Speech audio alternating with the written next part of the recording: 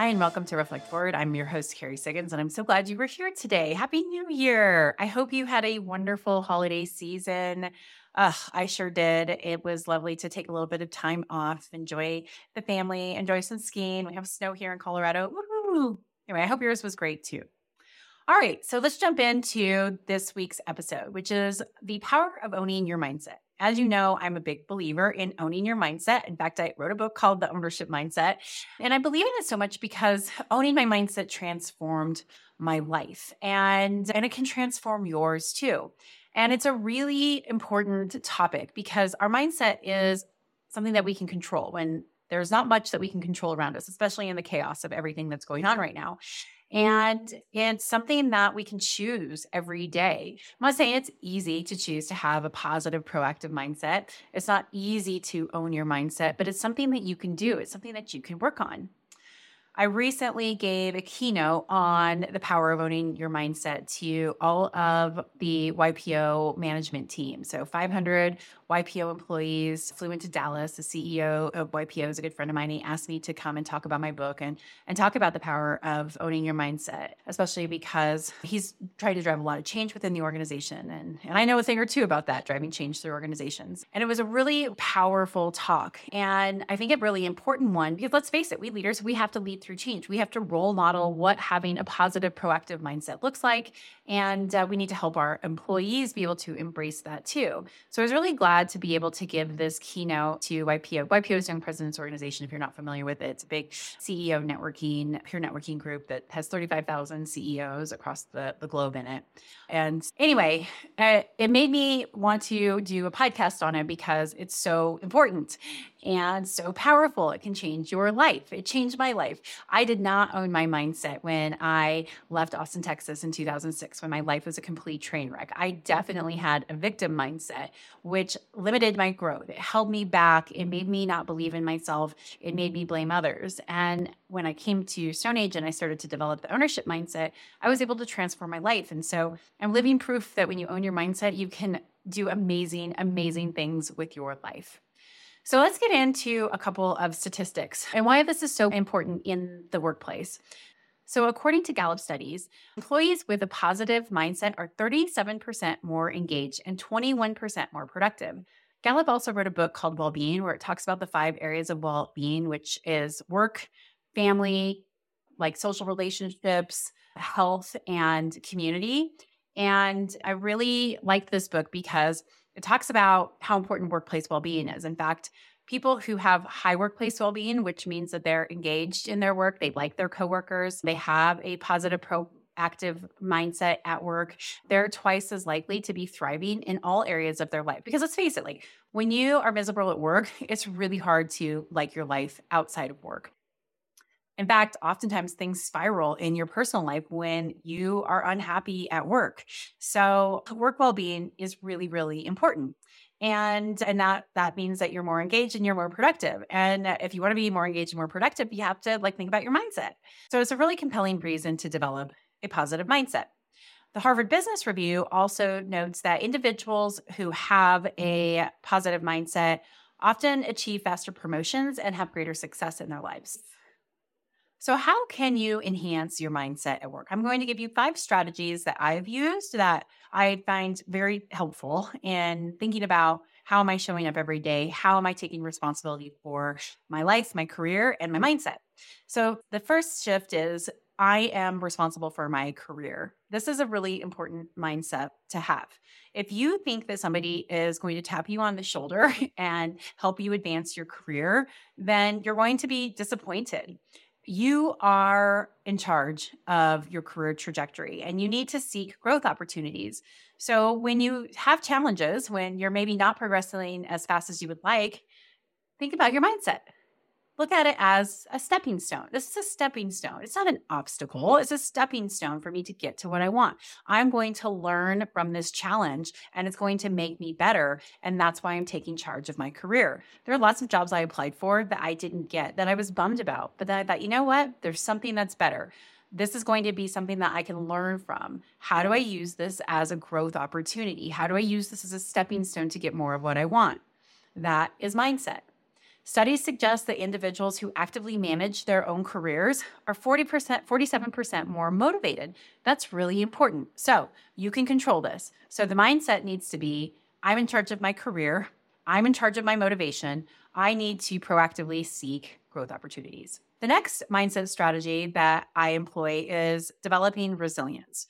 There is no doubt that life sometimes punches you in the face. And sometimes I get it. You want to stay down. But resiliency is bouncing back. And not just bouncing back, but bouncing forward. So if you want to develop a resilient mindset, you have to craft strategies that help you manage stress and setbacks. So some things that I do, mindfulness. I cannot tell you how much meditating has improved my mindset. By being able to quiet my mind, taking deep breaths, it helps me have perspective. It helps me calm myself down, helps me manage my emotions, which is really important if you want to be able to bounce back. I also set realistic expectations. I set big goals, but I also am like, okay, if I don't achieve this, what am I going to learn from it? I recently did not meet a goal that I had. I wanted to sell enough books to be able to make the Wall Street Journal bestseller. I missed it by 500 books or so. I was definitely disappointed, but I also had set realistic expectations. I know this is going to be really hard to do. And if I don't hit it, I'm not going to look at it as a failure. I'm going to use it as a way to learn about how to launch books. And so I had this goal, but I had expectations like it's going to be really hard to achieve. And if I don't achieve it, I'm not going to look at myself as a failure. So that's how I set those expectations around setting that big goal. I didn't make it, but hey, I gave it my best shot. I've sold a lot of books and it's making a big impact. And that's okay that I didn't hit that goal. I'm not going to let it take me down. I'm going to learn from it. And one other way to develop resilience, especially in the workplace, is thinking about your work-life integration. I don't believe in work-life balance. I would be the last person to say that I have that. I love to work. Really, it's about how do I integrate work into my life so that I can live my dreams and pursue the things that I love outside of work. And so I think a lot about that. I think about how does my work help me in my personal life? How does my personal life help me at work? And when things don't go the way that I want, or when I have to work more than what I want, or when I have to unplug because, I'm close to burnout, which happens, how do I use this as a way to develop resiliency? This is a really powerful mindset. It's about saying, no matter what happens to me, I can handle it. I can bounce back from anything that life throws at me. I'm going to learn from it. That's how you develop resiliency. And that is a way to develop a positive mindset, right? If you think, oh man, if I fail, I'm never going to overcome it, right? That mindset may hold you back, may limit your growth. Change that. I can learn from any obstacle, any setback I have, and be a better person because of it. The third strategy that I use is managing my emotions. You have to be able to effectively manage your emotions, especially in high pressure situations. So to do this, you need to understand what triggers me and why. When I am feeling emotional, what do I need to do to be able to calm myself down? Developing this awareness around your reactions will absolutely help you at work, right? It's really hard when people have emotional outbursts, whether it's crying, whether it's getting upset, angry, all of those things, right? It makes people go, ooh, that's unpredictable. So managing your emotions is really important. I manage my emotions by one, having the resilient mindset of any challenge that's thrown at me, right? I'm going to be able to handle. I'm going to always stay cool, calm, and collected. And if I don't feel like I can be cool, calm, and collected, then I'm going to remove myself from the situation until I can. I'm going to go for a walk outside. I'm going to, breathe slowly for 5 minutes. I'm going to take a break and go home and sleep on it until the next day because I know that I am in charge of my emotions and I need to manage my emotions effectively. This is a really important way to be able to enhance your positive mindset. This whole idea of being cool, calm, and collected, unflappable, it is a choice. I am definitely a passionate person, and I have been known to let my passion overwhelm others and even me sometimes. And I don't want that. It's a choice. And so the mindset of cool, calm, and collected, I am going to be unflappable. I'm going to handle this situation well. I'm going to handle myself well is a choice. It's part of my positive mindset. The fourth strategy that I employ is goal setting and visualization. I love to set goals for myself, really big goals for myself. And then I try to visualize how I'm going to achieve them. And I don't just visualize it, I imagine what it feels like to achieve it, where it feels very real. This helps me maintain that positive mindset. Like, I can do this. I can feel what it feels like to achieve this goal. Being able to set those goals and visualize it is important for you to be able to switch that mindset of like, oh, I don't think I can achieve it, to yes, I can achieve it. My fifth strategy for enhancing my positive mindset is that I cultivate positive relationships. Building strong relationships is so important in your life, and especially within your team, right? You can't just have a team that focuses on checking the box and getting things done, right? You want to have a high performing, high functioning team, and that takes having strong, positive relationships. I try to get to know every single person on my team. I understand their perspectives. I have genuine concern for their well-beings. And I know that that improves my own job satisfaction and it improves theirs too, which is this great cycle that we can build upon. So if I have the mindset of, I'm going into this to build a positive relationship, even if it's a hard conversation, I have so much more likely of a chance to actually have a positive outcome rather than like, this is going to go so bad, this is going to ruin this relationship and handle it poorly. So when you go into anything saying, building positive relationships is part of my mindset, and that's the outcome that I want to achieve, you are more likely to develop that mindset and have that outcome happen. So, those are some of my tips on cultivating that positive mindset to be proactive at work. And it really can change your life.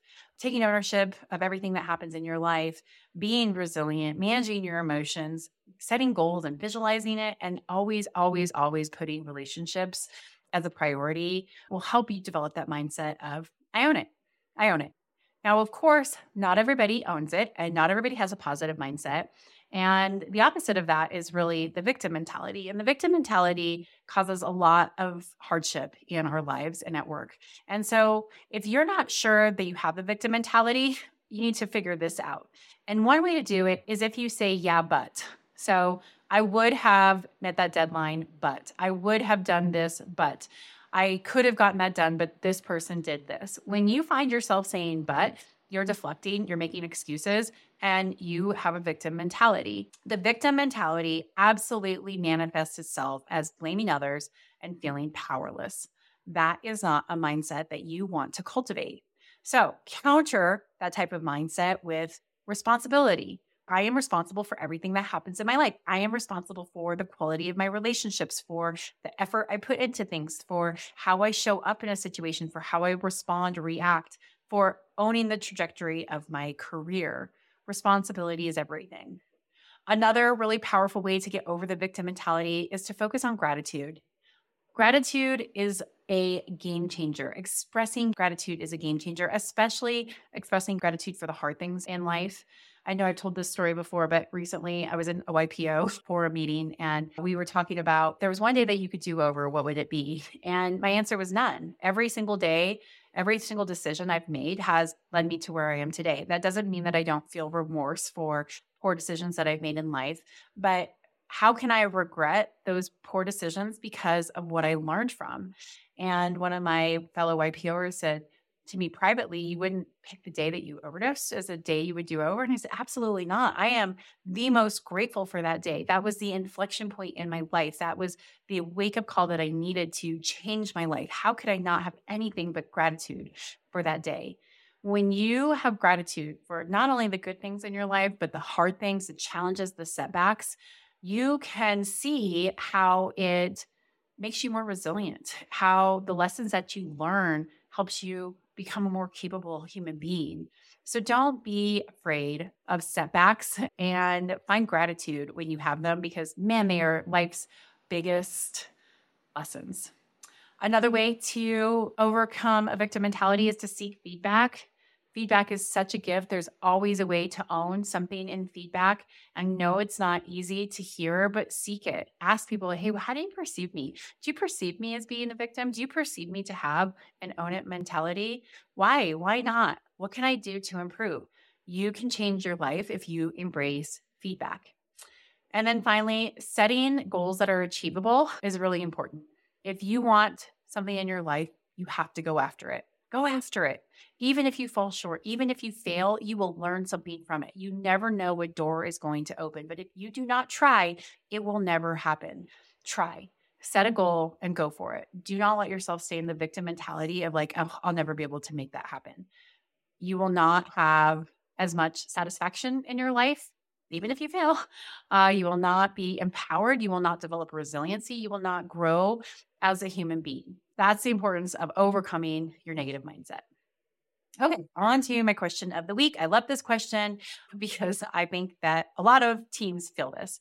This came from a friend of mine on LinkedIn who said, hey, we are dealing with this kind of sense of false urgency within the company. Like we have to do all of these different things by a deadline, but it feels false. How do you protect your team from a sense of false urgency, to be overwhelmed by it? I really appreciated this question, and I can relate because I have certainly lived where it feels like everything is a fire drill. I have certainly led when everything was a fire drill, which is simply not the case. When we have this false sense of urgency, it creates this need for unproductive busyness that doesn't lead towards real progress. And it can absolutely hurt team morale. It can burn people out. It can make people not perform. And it can also erode your credibility as a leader. Like, why are we trying to achieve this? Why do we have to hit this deadline? Is there something that's real here or not? So here are a couple things that you can do if you feel that there is false urgency on your team. First, recognize the signs.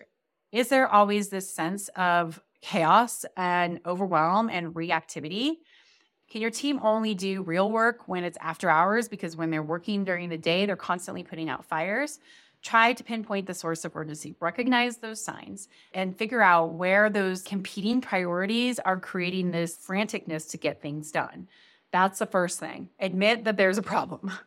The second time is prioritize. Take stuff off of the plate. We just went through an amazing strategic planning process. Oh my gosh, it was the best ever. My team knocked it out of the park. Our board of directors was like, this was by far the best presentation that the StoneAge EMT has done before. Fantastic job. So good. And we prioritized ruthlessly. We really boiled it down to working on the most important things so that we aren't creating this false sense of urgency around doing too much. Prioritize, prioritize, prioritize. Separate the tasks that are actually urgent, that really are on a time constraint or are going to be holding something else up from happening, and then let the rest go. Sometimes when you take things off, it can actually move things forward faster. So you want your team to work on work that really matters. It's really going to move the ball forward. So just be ruthless in your prioritization and say, we're not doing that. That is not going to be what moves the ball forward. Have those honest conversations with yourself and with your team. And then finally, external request. This is the hardest thing, especially at StoneAge, where we all want to be great teammates and help each other. When somebody comes in and says, hey, I need help with this, if it's pulling you off or pulling one of your teammates off to go work on that, then it can create that false sense of urgency. So create a system that allows for people to put requests in for help and be able to prioritize which of those are genuinely urgent and which ones can wait. If your team is managing outside requests and can't get their jobs done, then you're going to have this false sense of urgency around everything that they're doing. So give them clear guidelines on what they can accommodate, what they shouldn't, how to be able to communicate, work with the managers of those people who are putting in those external requests so that everybody understands, hey, this is a workload that we're trying to balance, and let's figure out realistic timelines and prioritization so that way my team can continue to work on the most important things while still helping where they can actually contribute and help. So those are my suggestions on how to manage this constant state of urgency that we always seem to be in at work. All right. Well, I hope you enjoyed that podcast. I'm doing a LinkedIn Live event on January 12th at noon Mountain Time. Meet the Author program. I'm with John Saunders, who is a fantastic interviewer, and we're going to talk about the ownership mindset, this particular topic, and the book, and it's going to be fantastic. There's going to be so many takeaways and nuggets from this. So if you are interested, go to my LinkedIn page, search Carrie Siggins, go to events, you'll be able to see it there, or shoot me a message, and I'm happy to send you the invite. But if you want to learn more about the ownership mindset and with actionable takeaways, please join in for that interview.